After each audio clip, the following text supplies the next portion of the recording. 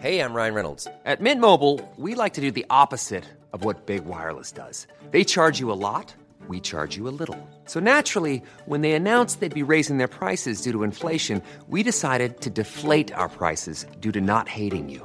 That's right. We're cutting the price of Mint Unlimited from $30 a month to just $15 a month. Give it a try at mintmobile.com/switch. $45 up front for 3 months plus taxes and fees. Promo rate for new customers for limited time. Unlimited more than 40 gigabytes per month. Slows full terms at mintmobile.com. Ready to pop the question and take advantage of 30% off? The jewelers at BlueNile.com have got sparkle down to a science with beautiful lab-grown diamonds worthy of your most brilliant moments. Their lab-grown diamonds are independently graded and guaranteed identical to natural diamonds. And they're ready to ship to your door. Go to BlueNile.com to get 30% off select lab-grown diamonds. That's BlueNile.com for 30% off lab-grown diamonds. BlueNile.com. The Telegraph. Podcasts.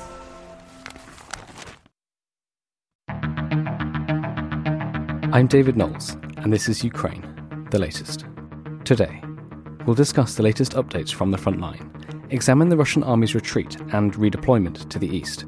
I speak to our reporter Danielle Sheridan, who's been on the ground in Bucha, and we answer your questions on Belarus and tank warfare. This hideous and barbaric venture of Vladimir Putin must end in failure. Nobody's going to break us. We're strong. We're Ukrainians. Every weekday afternoon, I sit down with leading journalists from the Telegraph's London newsroom and our teams reporting on the ground to bring you the latest news and analysis on the war in Ukraine. It's April 5th, day 41. And today I'm joined by Dominic Nicholls, the Telegraph's Defence and Security Editor, and Venetia Rainey, our Assistant Foreign Editor. Just a warning that today's episode, like yesterday's, will cover events that some listeners might find distressing. I started by asking Venetia to comment on the shifting front lines in the north and east of Ukraine. What we've seen is Russia really pulling back from the areas around Kiev, and that was a process that had started to happen at the end of last week, but has now been basically completed. You know, when you look at maps, there is no real Russian presence there apart from right around the border where they're defending the border into Belarus, and that is pretty significant. Obviously, there's been lots of reporting around what we've been seeing in the wake of the Russian retreat in towns such as Bucha, which we'll be talking about later, I'm sure. And we're also seeing then a repositioning so that they can refocus and regroup to try and take the east, which I know we'll be talking about later as well. That's the sort of broad sweep of it. Dom? Yeah, hi David, hi Venetia, hi everybody. It's quiet tactically, shelling in the east around the Donbass region, Kramatorsk, a town south of Izium, so towards south of Kharkiv, south of Izium, towards the Donbass. That's received shelling overnight. The battle for Mariupol is still there. It's extremely grim, but the Ukrainian defenders are still hanging on. However, I think that will be the next big story after Bucha. But yes, fairly quiet as Russia tries to do this activity of reconstitution, which we'll talk about in a moment. So can we focus on this? So Venetia, as you said, they've pulled away from Kyiv. What are they? There's so many questions, are there? To what extent has this been an orderly retreat? Do we know when they can fight again? And what are they fighting for now? Do we have a sense of what their new goals are? I think it's been part retreat, part pushback. It's very hard to know sort of what combination it was of each in those areas. But we've seen the Ukrainians go on the offensive. But also clearly Russia has made a decision to pull out those troops. They haven't been making any progress. You know, we've spoken lots of times on this spaces about how the convoy is stalled. Everyone's probably very bored of hearing about that. Well, now the convoy has completely disappeared, and we've seen pictures of the convoy, blown up, set on fire, just completely destroyed in some of these villages, such as Bucha. Russia has clearly decided that the losses were not worth it, and that what it's going to focus on now is the east. To be clear, Russia has said from the beginning that its special military operation, and I'm doing air quotes here, was always focused on the east. We know that wasn't true, but now it is genuinely just going to focus on the east as a chunk that it feels more able to bite off, given its lack of success around the capital. And what that will mean is pretty much the sort of next phase of the war, which in some ways could be worse. I know that's hard to say given how bad it has been already. But the fighting will be heavier. Ukraine will be even more outmatched. It doesn't have quite the right heavy weaponry that it needs for this phase of the war. Dom will be able to talk more about this. But we've already seen Russia making some advances in that area. So Dom mentioned Izium. Russians have taken that. And they're now heading down towards these towns of Popasna and Rubizhne, all with the aim of cutting off the Ukrainians in the Donbass region and trying to really isolate that chunk and conquer it. So that's what they'll be focusing on. That's what they'll be focusing on now. And if I just pick it up from there, David. So as Vanish says, so they will focus on the Donbass. But what that means is it's not a seamless. Right, we finished with Kyiv and the north. We're going to swing around to the east, and we're going to come piling in over the border and down and cut off the Donbass. I mean, first of all, the distances are just immense, which they should have factored in the first place, but they seemingly did not do. But also, what's happening now is what the military call reconstitution. That's a sort of a doctrinal term, but it has a number of different components. And what it means is that they're going to be, first of all, they're going to be resting. They're going to be resting their people, their fighters, and fixing them, medically fixing them, those that are broken. And they're going to be bringing in fresh troops, you would hope. Whether or not they are equally well trained is a question. But the first thing to do is to regenerate your capabilities. So that's your personnel and your kit, all the stuff that you've lost on the battlefield. You need to get some more of, probably, if that's the fight you want to have. You want to get some more tanks and aircraft and air defence and all the rest of it. So that's kind of regeneration. And then the second part of reconstitution is that you need to reorganise. So you've had a look at the fight you're in.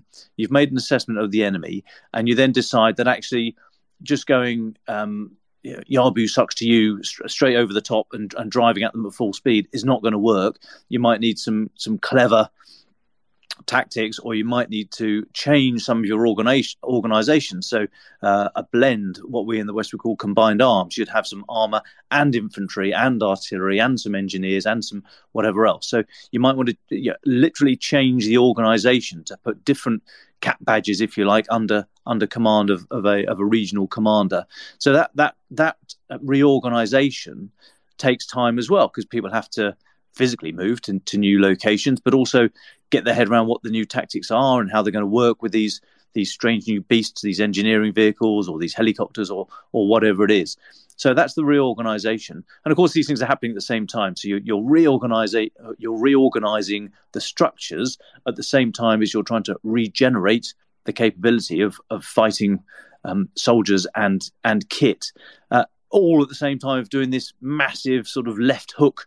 If you look at it from the Russians' point of view, left hook round to come into the Donbass. So these are not only the distances that we've mentioned, but also the actual endeavour to do this as a military. I mean, this will take weeks. There will be some effort to push into the Donbass, undoubtedly, but the sort of the big push, if you like, will take some time to get going. And if Russia have learned anything from this fight so far, is that they massively underestimated the Ukrainians, and they need to have a proper think about how they're going to do this fight, how they're going to constitute themselves in terms of what bits of their military force they put where. They might have to do some training. I mean, they might go back to Russia and actually go back to the training areas and practice working together. You can't just, it's like an orchestra. You can't just shove everyone in the Albert Hall and expect them to get on with it.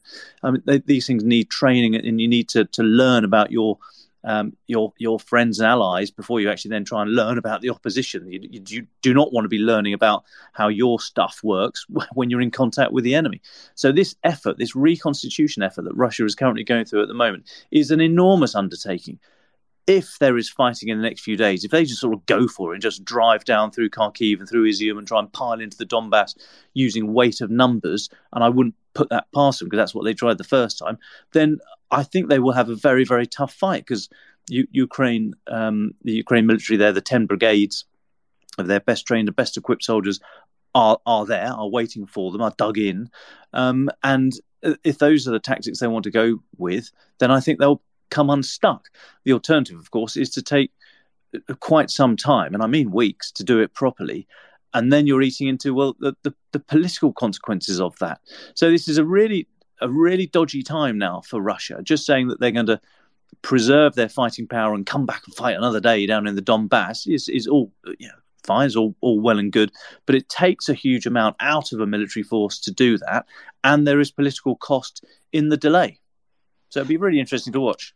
Thanks, Tom. Can we talk a little bit about, you've touched on it and so did Venetia, but it'd be good to talk a bit about what the Ukrainian military are doing now. You said they're digging in. There's also, as we talked about yesterday, the discovery of some of the atrocities in the recently recaptured suburbs. That's going to spur them on and make them even more determined than they were. What are the Ukrainians thinking, and how are they preparing for the next stage of the fight? Well, I'd be very wary about offering or suggesting what the Ukrainians are thinking from my comfortable place back here in London. I will allow them to. We'll try and get some more of them on, actually. It was great to speak to the Ukrainian MP a couple of weeks ago. We should get more voices directly from the ground. But I think that as there's this lull at the moment, the focus will turn to the atrocities that we saw in Bucha, and we've seen a lot of pushback on that. Diplomats have been expelled, which does matter. This is important. But Sweden pushed 3 out, Denmark 15, Italy 30, France and Germany also pushed them out for spying. Russia said this is a very short-sighted move, and said that this is the wrong thing to do at this time of crisis. It's as if they're talking about an oil spill when they're saying that further complicate our communication, which is necessary to find a solution. As if guys, you started this war. This is crazy. So the focus is going on to the diplomatic front. There's a lot of debates now. Well, no, debate's wrong. Russia have challenged the evidence that's been provided by Human Rights Watch and other platforms, social media, open source social media, for example, satellite imagery of the mass graves.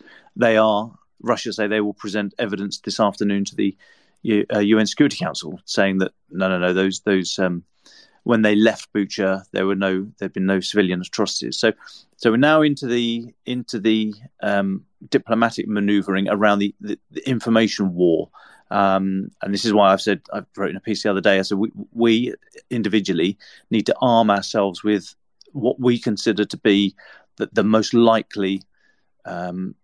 The closest version to the truth that we can get, and as I said, I think Human Rights Watch is the good one to go to here.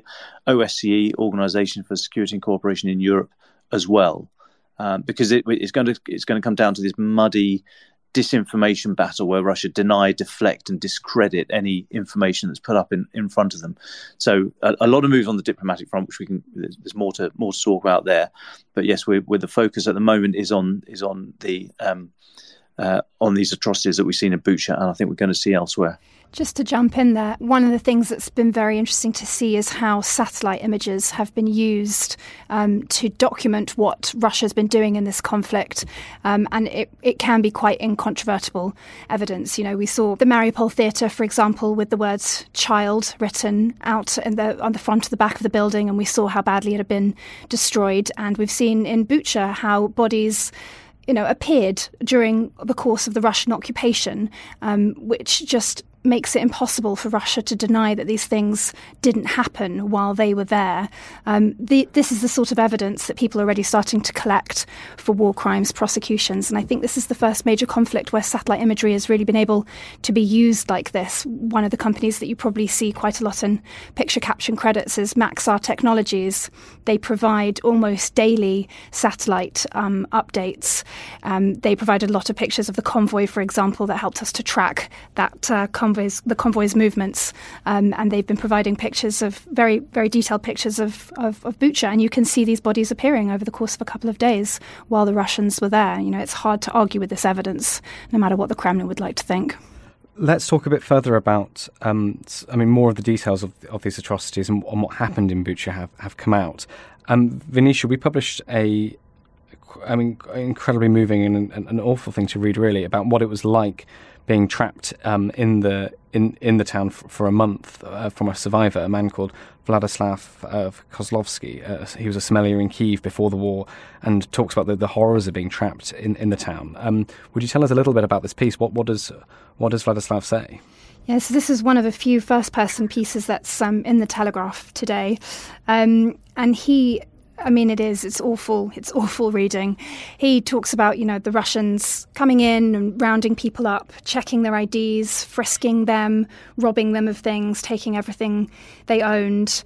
And anyone who had any kind of suggestion, either in, their ID or some kind of tattoo or their clothing that suggested that they were aligned with the Ukrainian military in some sort of way or the resistance, they were just shot in the back of the head or in the chest.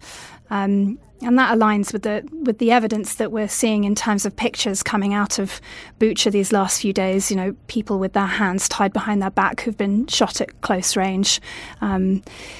So he talks a lot about that. And we also carry another first-person piece talking about a woman who managed to flee, and also it's the same sort of stories about people's IDs being checked, and if it has anything suspicious. What she talks about, someone who had an ID from 2005 which said he was an advisor to the president, and he was shot on the spot as well. Lots of stories of civilians trying to flee and being shot while they were doing so. Cars with child written on the side, cars with white cloth to mark them out as civilians, that with blood inside. Sometimes the body's there, sometimes not. We've also heard from a family that managed to escape from somewhere near Bucha that was part of a convoy of 12 cars that was fired upon while they were driving along the road. And this man has told us that he saw his father and his wife being killed in the car with him, managed to drive his 8-year-old son to a hospital quickly enough, but his father and wife were dead. These are horrific stories of Russians just callously, openly targeting civilians. We've spoken about it before, but the sort of dehumanizing language of accusing all Ukrainians of being Nazis is surely playing a role. But other than that, it's hard to explain how an army can commit these sorts of atrocities in such cold blood. Well, I can't add to it. If I may, I'll just reiterate what I said yesterday for those that hadn't joined us then. This is not normal. We should not consider this normal. This is not what just happens in war. This doesn't happen in every war. Most militaries, most of the time, do put a lot of effort up to and including stymieing their own activities or halting operations to not put themselves in these positions, to protect civilians and not allow the gift to the opposition of being accused of these sorts of things. So we're not just seeing this, as I said yesterday, we're not just seeing this because there's smartphones everywhere and there's satellites and what have you. This is unusual and needs to be treated as such and needs to be investigated. It is being investigated. France today has opened 3, the anti-terrorist prosecutor in France has opened 3 investigations into incidents against French citizens in the country. So, these efforts are happening. It's a tough uphill battle. We look at Nuremberg and the International Criminal Tribunal for the former Yugoslavia. These take a long time to bring people to account, and it is a tough battle. But the alternative is just to accept it, and it is not acceptable. And I haven't heard anyone suggesting that we just accept it. Just to reiterate the point that it has to happen. This effort has to happen. It has to start somewhere. And this is not normal activity. The Russian army, elements of it, up the chain to the leadership and the political leadership, have inculcated a culture where this can happen and is happening, and that is not normal. We should not just accept it. If there's incontrovertible proof, then there may well be some line from Russia saying, "Well, okay, bad apples, we'll get rid of them. We've all got them," and then they'll immediately spin it onto Iraq and the problems that the coalition forces had there and Abu Ghraib and what have you. That's what Russia does. It deflects, as I say. But this looks systemic, which speaks of the moral vacuum at the core of the Russian military, and it is not normal. We should never allow ourselves to think that this is just what happens in war when you're amongst the people, amongst the civilian population, when you're throwing heavy metal around. This is bound to happen. No, it's not. No, it's not bound to happen. this is the Russian army we're seeing here, not a normal army. It's one thing looking at photos and satellite images of the atrocities in Bucha, knowing that in a small city to the north of Kyiv, civilians were tied up, shot in the head and left in the street. It's a very different thing to see the place for yourself. Yesterday, I spoke to Danielle Sheridan, the Telegraph's defence and political correspondent, who visited Bucha. Yesterday, myself and the photographer travelled from Lviv to Kyiv, which was a really long journey because there were lots of mines on the road, so we had to take a different route. The point of coming this way was in order to go to Bucha, which obviously is a site that has shocked the world because of the atrocities that have been uncovered there since the Russians left the town. It's a suburb outside of Kiev. I'm sure when I'm saying this, everyone's seen the images of the bodies in the street. Just the sheer destruction, the way buildings have been devastated. And basically that's exactly what we saw today. It was an odd situation to be in because there were lots of unexploded improvised devices and there's mines, so you have to be very careful when you're going there. As such, I mean, the majority of civilians have fled anyway. Those that are still there, I think, aren't exactly going out for strolls. There are still bodies on the side of streets, bodies of Russian soldiers we saw beside tanks, Ukrainian bodies. The authorities have done kind of what they can so far to cover them in plastic sheets, but you still see their feet sticking out of the sheets and whatnot. So it's pretty. It's not a very nice sight. We were also taken to a mass grave. Not the kind of grave that the Russians dug to hide their crimes, but actually a grave that the priest from a church orchestrated being dug in the kind of backgrounds of his parish to give people a place to be laid to rest, because there's no room in the morgue now. That's how many deaths there've been, that they're running out of space to actually store these bodies. So they're now literally digging trenches in the ground and just storing bodies on top of each other, coupled with the destruction. I mean, the sheer devastation really of the town. Buildings just torched, homes torched. It's just a terrible sight. The only people you really see wandering the streets there at the moment are the odd civilian.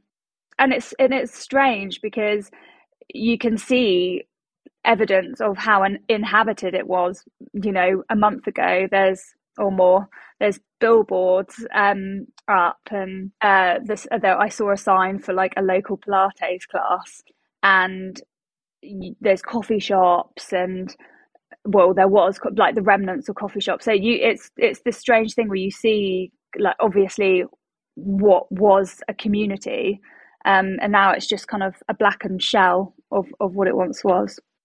And did you manage to talk to many of the locals or the military? And if so, what did they tell you? So I did end up speaking to one guy called Sasha. He was a 61-year-old who'd come down to the grave to pay respects. Are you a family member of someone here? And he said, well, they're all my family because we're a community, and these are my neighbours, the friends of my neighbours. And then he said, Russia, people say that Ukrainians and Russians, we were brothers. They're not our brothers. They've destroyed us, but they won't win. When this finishes, Ukraine will come out on top. So it was kind of like this rhetoric of sadness that culminated in him demanding that Ukraine win this fight.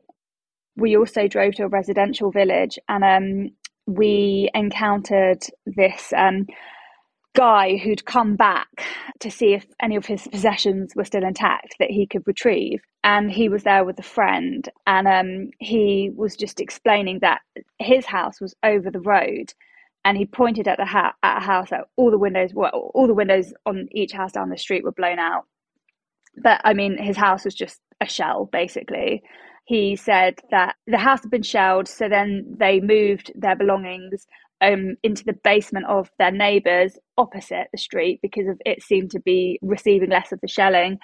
And then they'd had to make a run for it when soldiers basically took over. And he was just saying, you know, we worked our whole life. It's been our pride and joy. We raised our family here. You know, we had nice lives, and now all of it's gone. Literally in his hand, he had 3 bags, which is what he, like, the belongings he'd been able to retrieve, which is probably a lot more than some people have, full stop. The soldiers that we were with that were showing us around, they were just, as you can imagine, very critical about the Russians' behaviour. Down the street, there was a banner from one house that said, "Here, children," in Russian, and they still targeted the house. So the soldiers kind of were talking about like the disregard that they have had for children throughout this. And then also just talking about their behaviour in general, like there are loads of empty alcohol bottles in pretty much like every area that the Russians have been. And they were just saying, you know, they just drink, they steal, they've looted, they've raped women, like their behaviour has just been barbaric. And so the Ukrainians were, just extremely critical of it. So would you say from the conversations you've had with the military that this barbarity hasn't affected their morale, really? If anything, they're more determined to win than they would have been? I mean, that what you've just said, like about affecting morale, that's something I have heard throughout my time in Ukraine so far, having spoken to, you know, various kind of politicians in Lviv, to soldiers on the ground here. And it's almost like the more abhorrent the behaviour of the Russians becomes, the more it simply seems to unite Ukrainians. I interviewed a soldier who's in Mariupol. He was saying, basically, the Ukrainians won't give up this fight because they have something to fight for, which is their country and their existence. But the Russians don't have anything to fight for. They've come into this blindly. They don't have an objective to achieve, whereas the Ukrainians do. And they have their very existence that needs to be preserved. And so he just said, like, we will never give in to them because we believe so much in the cause that we're fighting for. You mentioned earlier when you were going through Bucha that what struck you was the sort of potentially the other things, so the presence of quite a few dogs and the silence. Is it hard doing this sort of reporting, and how do you sort of get through it? It isn't pleasant. I've read books about people that like thrive on war reporting. They kind of get like adrenaline hit from it, and I certainly don't. I don't particularly like aggression. I don't like seeing bloodied bodies. I don't like watching programs on TV about that kind of stuff. So but I think that war is important and crime should be documented, and therefore I'm interested in reporting on it. But I mean, I saw so many dead bodies today and I didn't enjoy it, particularly when we went to this mass grave. I just felt kind of sad and I suppose like reflective. You're seeing dead bodies, but then you're also seeing like a pink flip-flop that's somehow made its way into the grave, and I presume it maybe fell off a woman when she was being put into that grave. And not everyone was covered in plastic bags. Some were just buried with sand. So there was a hand in a like sweatshirt sticking out. And, the priest that I was speaking to said that I was like, who is in here? And he said, there's 60 people and there are children as well among them. And that just obviously, children are so innocent. It's just unfair. So, from a personal point of view, it's sad. And I just want to be respectful as well, because I'm staring down on people's graves. Like, even if it's not the grave that their family will want permanently, you still must show respect to where their final place of rest currently is. It's not very nice, no. The destruction and the aftermath of what's coming out in where I've been today is probably just going to be repeated throughout the country. Someone tweeted it today that God knows what the destruction will be like in Mariupol when the Russians finally leave. That's if they do if they do get pushed out, who knows obviously we all hope that they do, but being realistic, who knows what's going to happen. What we've seen over the weekend has basically reverberated across the world. It's shocked everyone, and it's probably only the tip of the iceberg.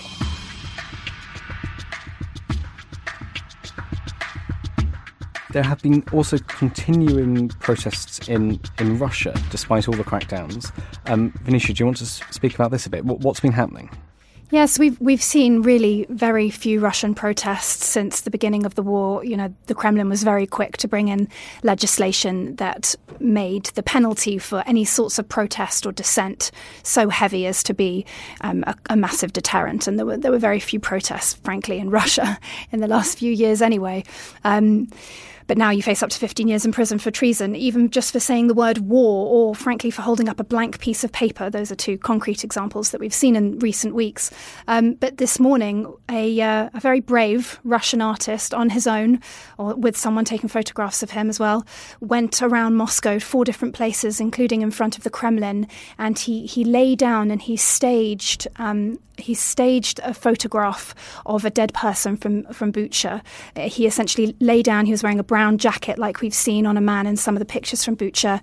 He had his hands tied behind his back with a bit of white cloth, and he lay there. And it's quite powerful. It's quite evocative. He called it a performance, Moscow Bucha.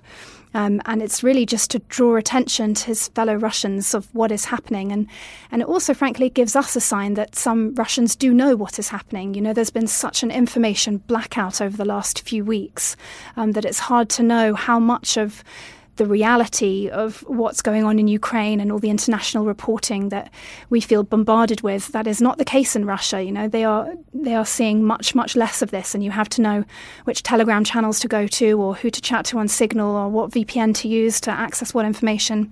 So I thought it was really interesting that we saw that. And we've also seen from a feminist group, they've started placing wooden crosses to mark graves around the country with the words Mariupol 5,000 written on them, and obviously a reference to the more than 5,000 people that have been killed in Mariupol so far. So it's interesting the way some brave Russian activists are finding creative ways to show the world that they care and that they're listening, and also to remind fellow Russians that you can't pretend this isn't happening. This is happening. And one more thing I think to bring into this update is what's happening in Europe. We know that the Polish Prime Minister has said that Germany is the main roadblock on sanctions, on new sanctions. These are the sanctions that the EU is exploring, or even preparing to hit Moscow with tomorrow. Venetia or Dom, would you come in on this? Why is Germany dragging its heels? And do we have any sense of what the EU is preparing? Yeah, so we know that there's going to be a couple of sort of EU-y type meetings this week. The foreign ministers are meeting tomorrow. Truss is set to speak later. We know that basically what's probably going to be agreed in the next few days is some sort of ban on Russian coal imports. And this is the beginning of tackling Europe's reliance on Russian energy sources. Coal is the least controversial because it makes up the smallest percentage of what is used in Europe. Poland produces a lot of coal, so that's an easy alternative source. We saw Macron yesterday coming out in support of that. Oil would be the next one. That's more controversial. It's used more heavily. And gas, obviously, is the biggest one, particularly for countries like Germany that rely on it for their very significant industrial sector. And they have pushed back against the idea of blocking gas exports, saying that, it will hurt us more than it will hurt Russia. I don't know if that's true. I don't know where you fall on that sort of argument. But so what we're looking at immediately in the short term is a ban on coal imports. Some other things being discussed as well is sort of access of Russian goods by land and sea into the bloc, and also continuing to crack down on bank transactions involving Russian banks. So that's what we're likely to see agreed in the next few weeks. But it is still controversial, and there will be more arguments to come, particularly when it comes to the energy sector. Yeah, and I just think it's worth saying that the phrases that various countries are dragging their heels or coming to the party slowly is possibly a little unfair. Excuse me. I mean, these are unprecedented times. The world has had enough warnings about Russia, but finally sort of seems to be doing something about the threat and about Putin and the regime and what it's been doing. And so these are big seismic changes with a huge amount of domestic politics to wade through. If we want to have the united front against Russia that we do, then politicians in every country have to take their people with them. And so some issues are going to be much more tricky in some countries than in others. So I think as long as the noises are correct, and we're talking Germany here, Nord Stream 2, that was a big call. So I think the sense of direction is correct. Some people going at a different tempo. I think we have to give them a little bit of leeway there. It'll be very interesting to see if this united front stands up to any kind of unified action through the UN. And the veto power, obviously, in that Russia has and China has, and the P5 nations have in the Security Council for anything that we try to do through the UN. But I think when it comes to international politics of this seismic shift now in global politics, with the 24-hour news cycle, it's very easy to say, crikey, Scholz hasn't said anything yet. He had the information 6 hours ago. Macron made his speech. Yeah, we've got to give these guys a little bit of leeway. I'm not advocating the status quo or a nice bureaucratic fudge and we'll all do it after lunch. I'm not advocating that at all.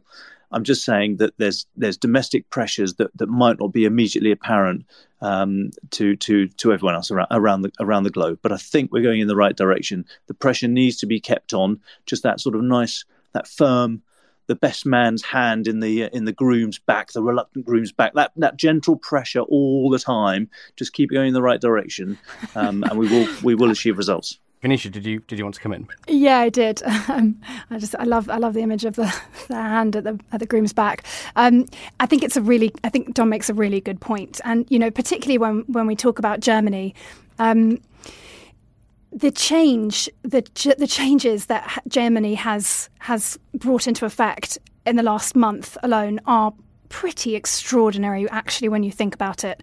What we are kind of looking at is the undoing of almost the entirety of Merkel's legacy.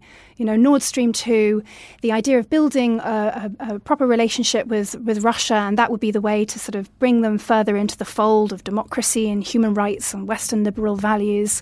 All of that is falling apart so quickly. It actually boggles the mind. I think Scholz has done a pretty good job of trying to figure out a way through it. This is not his natural position either. I don't think anyone could have predicted a couple of months ago that these are the sorts of decisions that he would be making faced with these choices.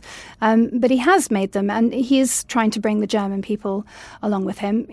Germany depends so much more on gas, Russian gas, than we do.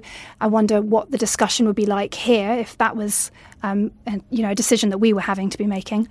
So I think it's a really good point, and I think it's good to appreciate, particularly when it comes to Germany. I think it's very interesting, really, how much has changed in the last few months when you think about it. Well, thank you, both of you. I've just got a few questions from listeners. Let's have some questions. I've just got two. I think one probably Dom's lined up for better. And I think this is it's a tactical question, but I think speaks to something we've been seeing across the war. The question is, what's the cost of a tank versus the cost of a tank killing rocket or missile? So I think what the questioner is getting at here is in a way how much is both sides losing. If Russia, we've seen so many tanks and armoured vehicles knocked out, and to what extent, from a supply point of view, is that far worse than, or far more costly than using up lots of tank-killing rockets? Yeah, so literally on the economics, so an NLAW, next generation light anti-tank weapon, the Anglo-Swedish anti-tank weapon costs about 20 grand, 20,000 pounds ish. Javelin, US Javelin, roughly the same, $30,000, something like that. Are these single use, Dom? Sorry, are these single use, or you can use them again? Or this? Okay, right. Yeah, well, no, they are. And interestingly, so there was some photos. Again, got to be careful about where you take your information. Photos yesterday from the Donbass, from the Russian separatist areas, showing these. They'd discovered a cache of NLAWs, and we've stolen it off the Ukrainians. They'd all been fired. I mean, NLAWs are a fire and forget. You fire and run as fast as you can. So once the tube's empty, you don't just reload it and pop another one off. It's done. So you fire it, you drop it on the ground and leg it. Same with javelin. And you can see these things. You can tell when the firing mechanism has gone because, firstly in NLAW, there's nothing left in the tube, both of them. But you can see the various arming switches in different positions and so on and so forth. So yeah, they are fire and forget. And I mean, so they are brilliant one-trick ponies. They've got one job, and they do it brilliantly, and that is it. Now, a tank is many multiples more expensive. You've got the vehicle itself, then you've got to drape it in a load of explosive reactive armor. Possibly that's what these big sort of shoebox type things are. You see on the Russian tanks, they are small bombs. Basically, they are designed to explode if a round comes towards the tank or hits the tank. These boxes will explode to physically push it away. That's what they're designed to do, very crudely. But you've also got sighting systems, and you've got thermal imagers, laser designators. You've got all sorts of other bits and bobs. So the price of a tank is a lot. Now, armies have quite a few of these things dotted around the place of various vintages and so on and so forth. So the actual finance of it is possibly less serious unless you're in a proper sort of 5 or 6 year plus war when you have to turn your whole state machinery to cranking these things out. But in terms of what they are, then as I said, the NLAWs and javelins and the other similar anti-tank missiles are brilliant one-trick ponies. And so there's a lot of people saying, right, the tank has had its day. There's no point being in a tank these days. You're just asking to be knocked out by a drone or what have you. And it's not exactly the case, because tanks can do a lot more than just act as mobile pillboxes, for example. They are applicable in most operations of war. And whilst they can be very limited, they're very heavy. So there's only the main armor is only at the front. If you imagine that you're standing on the top of a tank turret and you hold your arms out in front of you at a roughly 60-degree angle, so from sort of 10 o'clock through to 2 o'clock, that sort of thing, that's where the armor is, on the turret and on the front of the vehicle and the sides of the vehicle, but only at the very front, because that's the bit that you generally charge at the enemy. So the rear, the sides, the belly, and the top, the back of the turret is very, very vulnerable, and that's why javelin and NLAW fly over it and fire down, or off-route anti-tank mines are buried and blast up through the belly because the steel plate there is only a couple of inches thick. So tanks can be very vulnerable, but they are hugely versatile. If you've got one of those parked in your street, you've got a problem. And I mean, in the old armoured. In the Armour Corps I used to be a part of, there's an old expression that tanks were like dinner jackets. And you don't need a dinner jacket every day, but when you do need one, only a dinner jacket will do. And it's pretty similar there. So don't write off the tank. It's not had its day yet, but equally, the new anti-tank weapons are phenomenal. They've got one job to do, and they just do it brilliantly. Thanks very much, Dom. And final question. We've talked a lot about Belarus as a sort of... Belarus comes into the answers that we give about various questions about this conflict. And we haven't really sort of addressed it, and I don't suggest we do it now, but we haven't really addressed Belarus on its own and on its own terms. But just for today, Belarusian, when we talked about it, Venetia, I think you mentioned it last week, sabotage of the railway lines, the resupply lines for the Russian forces, was a factor in Russia's retreat and repositioning. Can we just explore that? How big a factor has the lack of support from the Belarusian army, the attacks from partisans and the sabotage, how big a factor has that been in Russia's retreat? I'm not sure we can call it really a factor in Russia's retreat, but I think there are two very interesting things to say about Belarus's role in all of this. With maybe three. I mean, one, Lukashenko is essentially Putin's puppet now.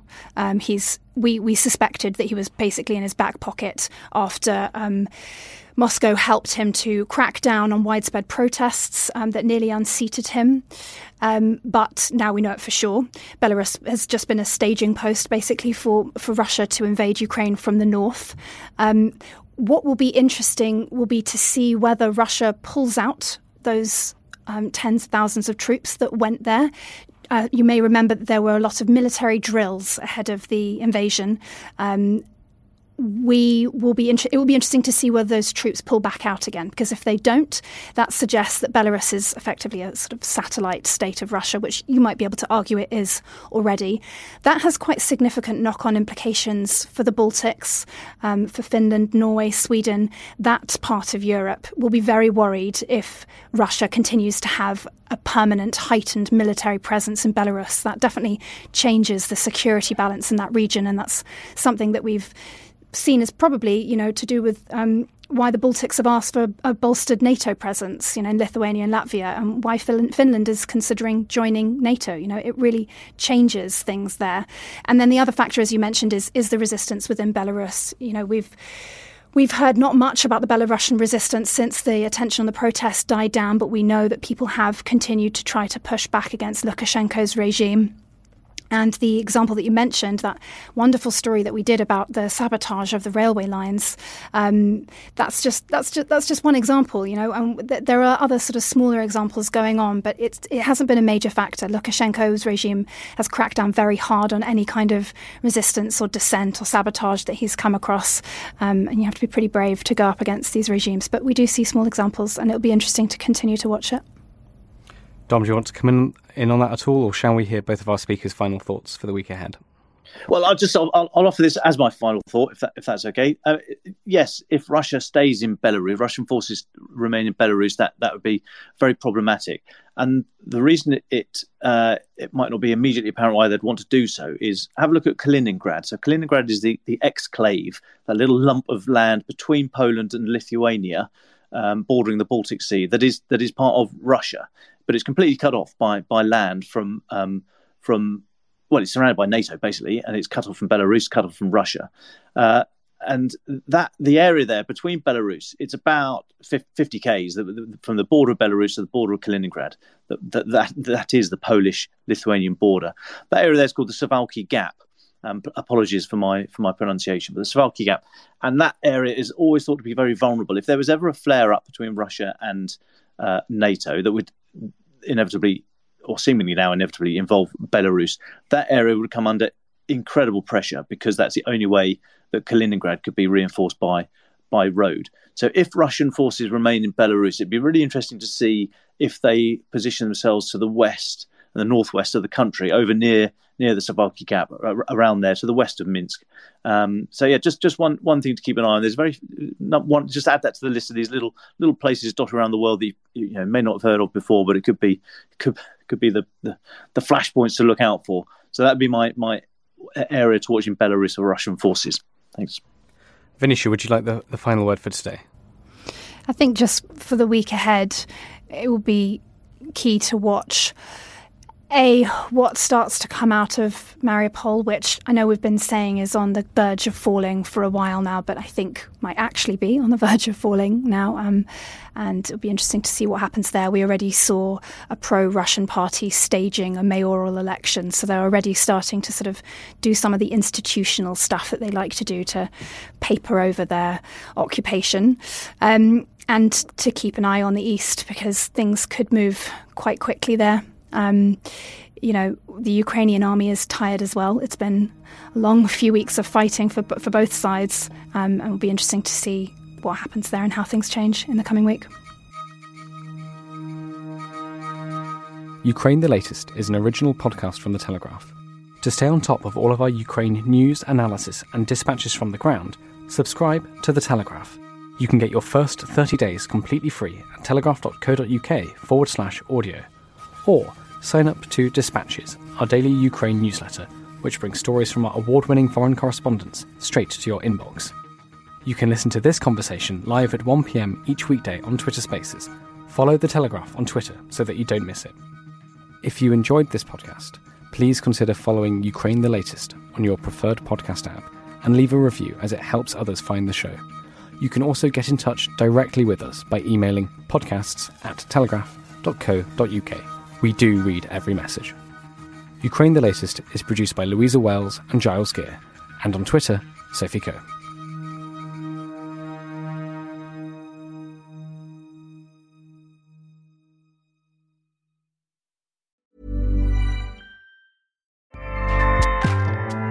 Acast powers the world's best podcasts. Here's a show that we recommend. Hi, I'm Jessie Cruikshank. Jessie Cruikshank. I host the #1 comedy podcast called Phone a Friend. Girl, let's phone a friend. Not only do I break down the biggest stories in pop culture with guests like Dan Levy and members of NSYNC, I do it with my own personal boy band singing jingles throughout. Because it's my show. It's your show, girl. New episodes of Phone a Friend. Yeah. Drop Thursdays wherever you get your podcasts. So work it, girl, yeah, work it. Okay, that's enough. Acast helps creators launch, grow, and monetize their podcasts everywhere. Acast.com.